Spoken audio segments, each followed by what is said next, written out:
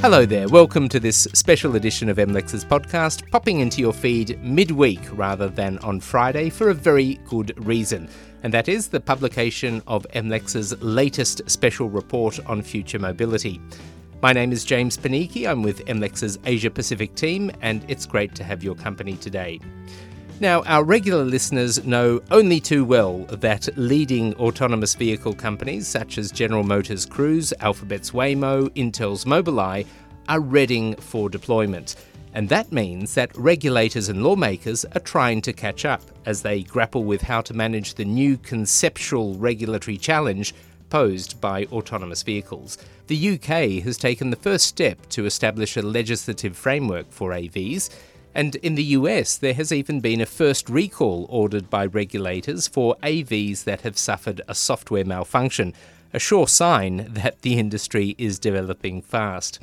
As for data generated from connected vehicles, well, they've increasingly become a source of contention among different market players. Everyone wants the data, but in the US, for example, companies are facing litigation over how that data is processed, while in the EU, lawmakers are considering new legislation.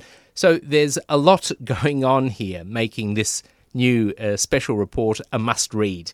And we'll be crossing to Europe in just a moment. But first up to San Francisco, from where our senior reporter Shu Wan covers these very issues, and she joins me now.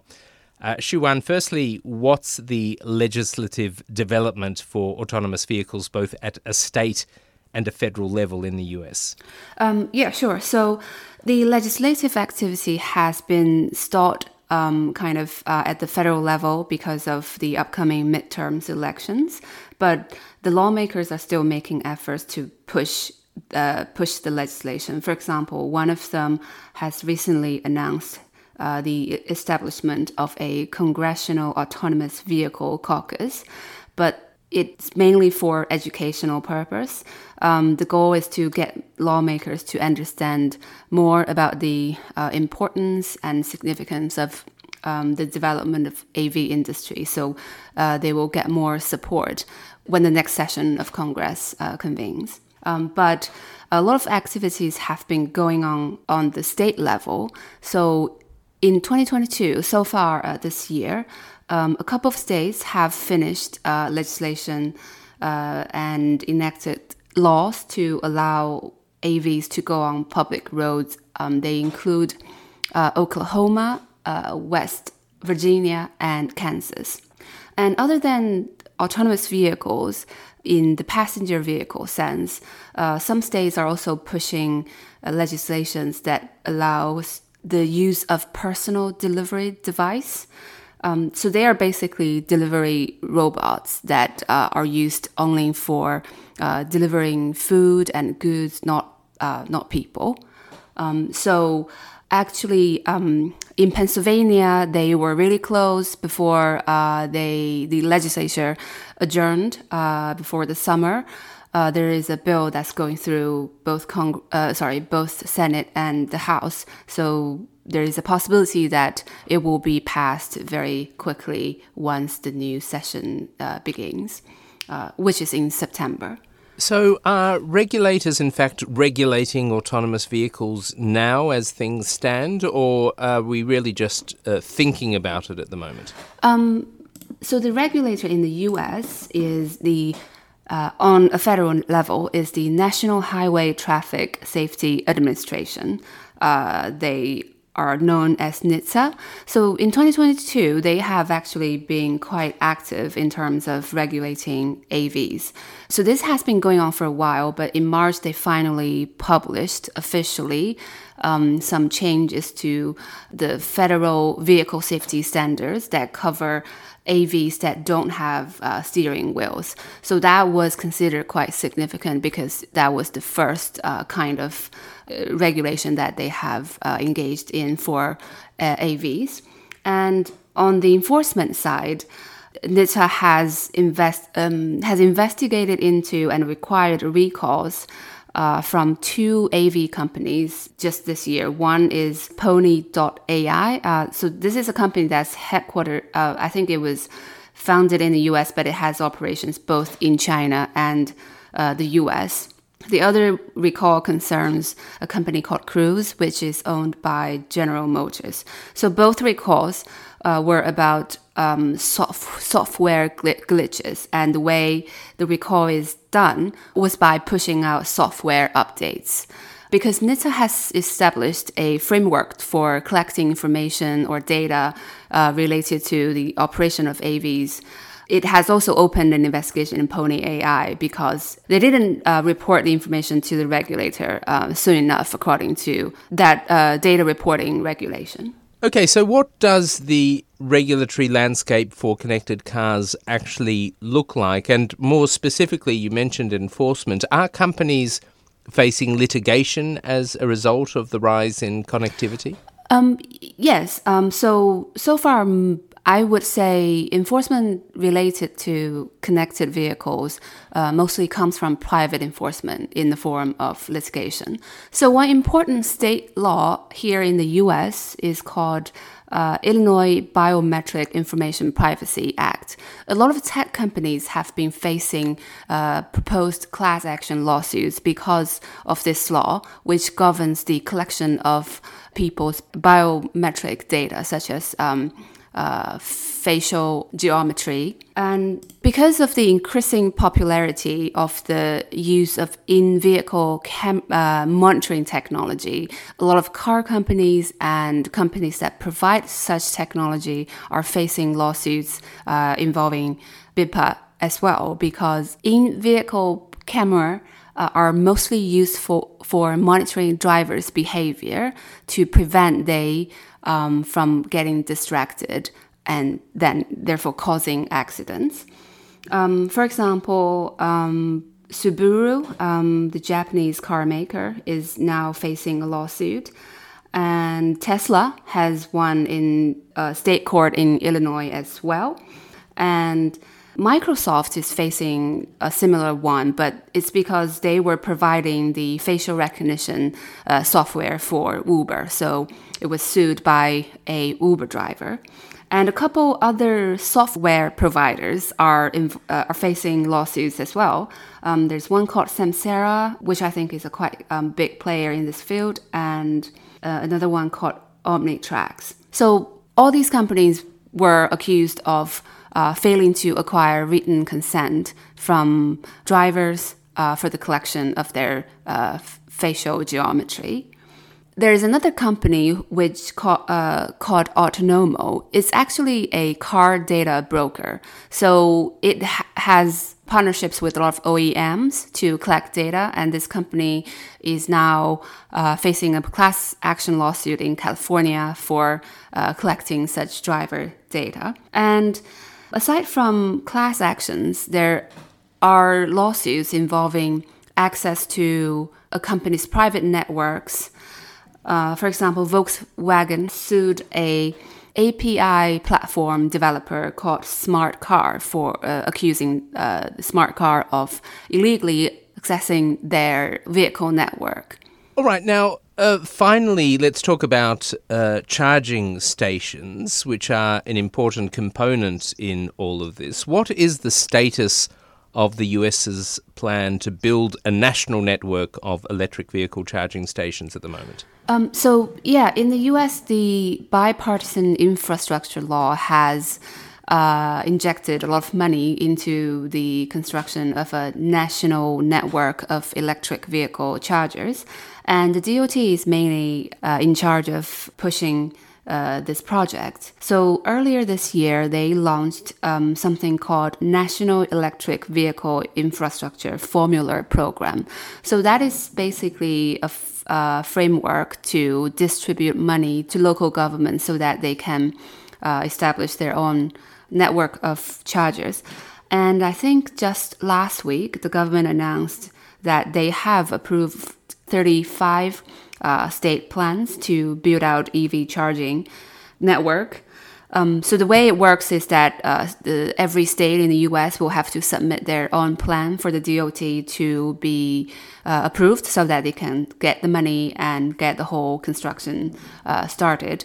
So to ensure that these chargers are built consistently so that people don't have to worry about interoperability. The Federal Highway Administration, under the DOT, has started a rulemaking process earlier this year on minimum standards and requirements for how these chargers should be built. So these standards cover a wide range of issues, including how to make sure the charging stations are cyber secure and how to exchange data between different parties. So these standards, they are right now are still in draft, but the regulator has said they will try to finalize the rulemaking expeditiously, so to make this going. Shuwan, thank you for all of your work on future mobility and in particular this special report. We really appreciate it. Thanks, James. Shuwan is an MLEX senior correspondent covering future mobility from San Francisco.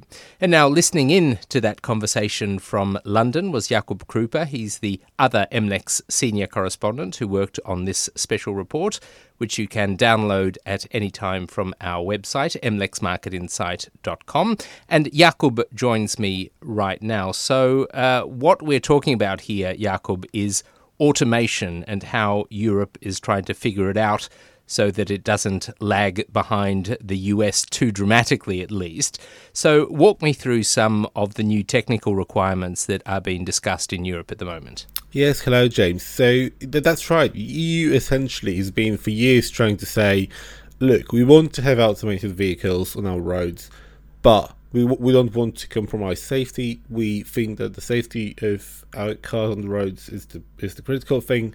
And obviously, the biggest worry there was if we roll them out too early, that any accidents, that any problems early on, people will not trust the technology. So the EU decided to go a bit slowly on this, similarly to the UK, and it might have something to do with the accident rates in the UK or in the EU that are much lower than in the US. Essentially, the benefit of automation, straight away at least, is seen as slightly less important than in the US. Now, the EU has now decided to prepare its first full regulatory framework for AVs. It's a very narrow one for now. It has 3 use cases of automated driving systems, essentially looking at things, such as fully automated vehicles operating in a predefined area, say parking lot or a warehouse, vehicles running along hub-to-hub routes. Think about, a vehicle running from a parking to a terminal at an airport, and automated valet parking systems. So that's a very first step in automation, but it's important because for the first time ever, we get rules that set it out for the whole of the European Union. Until now, Germany has its own rules, some of that, France, Netherlands is working on this. A number of countries are testing solutions. For example, even Hungary in Eastern Europe is saying that we want to be, working on this and we want to be proposing innovative solutions. But it's the first time we get new rules in the European Union, and I think it's an important step towards broader deployment. One of the key things there as well is that I mentioned safety earlier on. The EU has adopted its general safety regulation, and for example, from 2024, cars will have speed limiters and stuff like that to make sure that they're safer. Now, that is automation, even though it's not the automation you think about when you think about, driverless flying cars or whatever the vision of the day is. It is still automation. So we do see that kind of creeping automation in there, with people, still being in the driving seat, still feeling comfortable that it's me driving the car, not the car driving itself. But you do get an increasing number of automated features that make sure that you are comfortable, safe, and I think that's how the EU will be looking to roll out that technology. And look, Jakub, there are some significant connected car and data access debates now on the horizon, with a big EU regulation coming in the form of EU data, the EU Data Act, and also the much-delayed sector-specific regulation. Then there are the obvious outstanding questions on GDPR. What do we need to look out for among all of these things? Yeah, so again, and these debates are very similar to those in the US, and particularly when you think about the competition angle of that. So think about connected cars and all the sorts of data that your car is now collecting. And it's, let me tell you, James, it's a lot.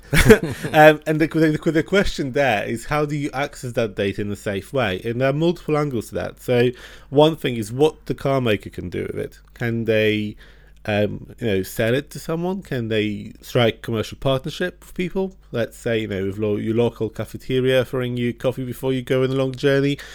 What's the limit of that? And it's both in terms of data protection, that's where the GDPR comes in, but also in terms of public acceptance. Again, whether people feel comfortable with your car sharing all that sort of data, particularly as most likely you just clicked yes on something on your car 5 years ago when you first bought it and you haven't bothered checking what was that about sharing your data. So we will have rules about that in the EU Data Act about how data are being shared. But it's not, the car makers say, it's not specific enough. So the EU has been working for a long time on something called the in-vehicle data regulation.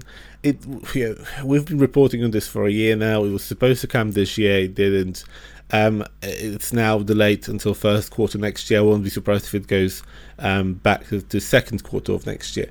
But it's all about essentially car makers, repairers, service providers talking about how do you access that data in a safe way. Car makers say if you make it too easy for you all to get that data, you'll be doing some dodgy stuff with it. It's not safe for the car. At the end of the day, the car is not, it's not a smartphone. It's a car. It's on the road. It has to be safe, and there are higher limits than, for example, sharing stuff from your iPhone. The car makers now just say, look, if we don't have access to that data, we can't develop innovative solutions. Think predictive maintenance. Your car telling you your brakes will stop working in 2 weeks. So how about you fix it now?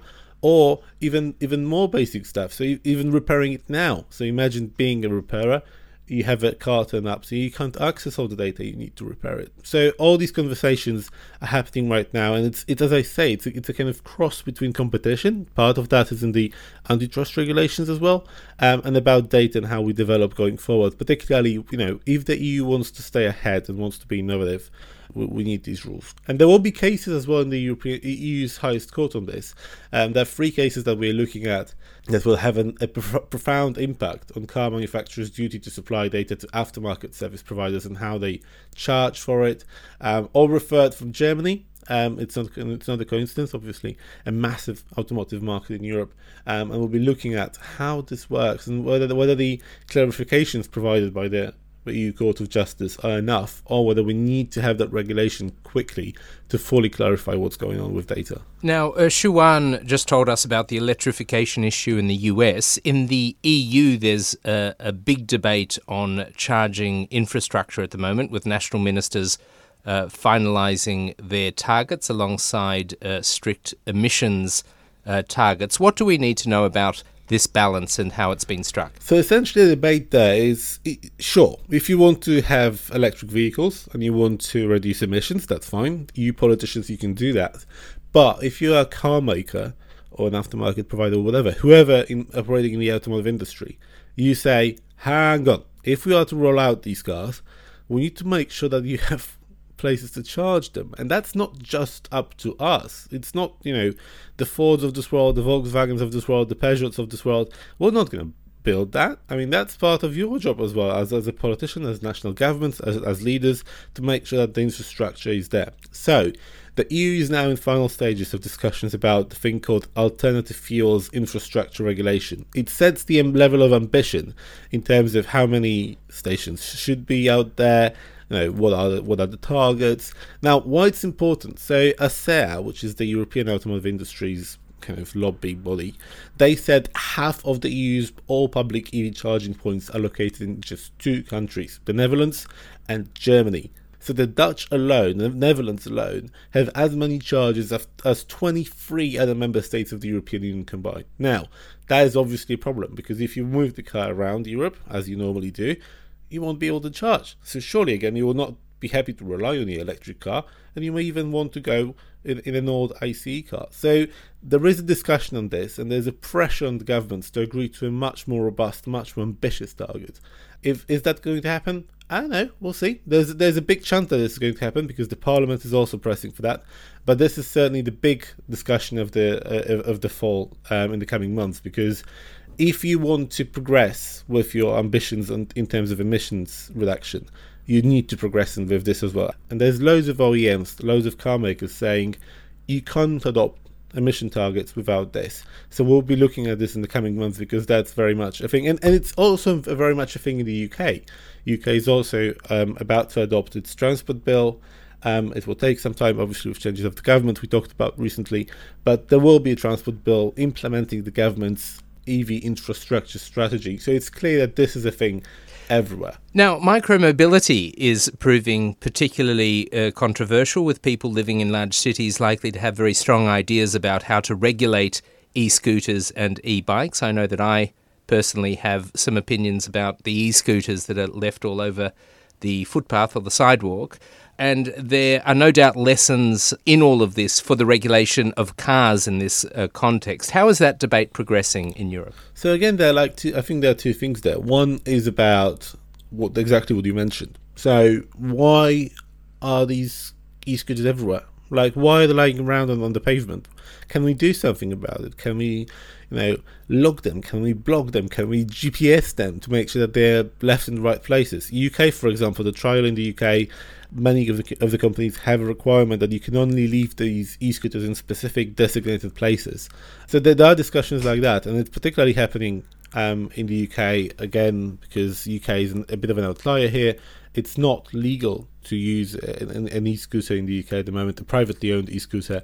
You can only use them within the kind of government-approved trials. So there is a discussion here about how to design this framework in the wisest possible way. Separately, on the EU side, there's also discussion about, if we want to have privately owned e-scooters, do we need to adopt some sort of technical requirements for them across the European Union? Do we want them to have automatic lights turning on whenever we switch them on? Do we want them to have this and that? So there is a discussion there.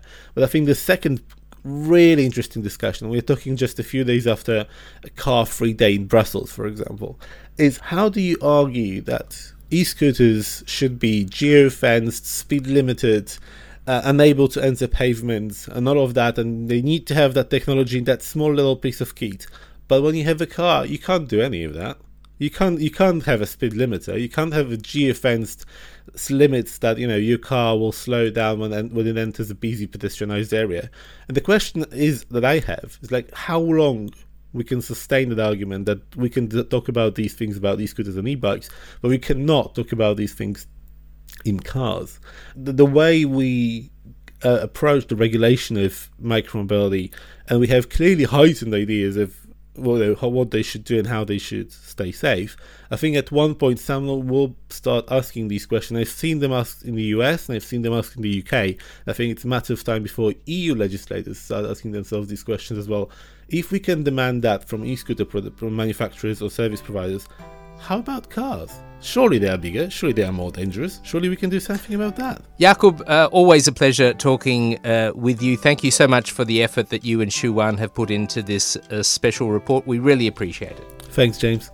Jakub Krupa is a senior reporter covering future mobility as well as data privacy and security from London. He's one of the authors of the new special report, which is available now from the MLEX website, mlexmarketinsight.com. That's mlexmarketinsight.com.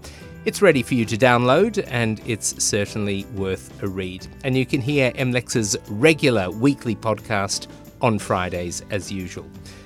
The show is presented and produced by me, James Panicki, with the assistance of our team of reporters around the globe, and it's uploaded with the kind help of MLEX's marketing team in London. And from everyone here at MLEX and LexisNexis, thank you for your company. Bye for now.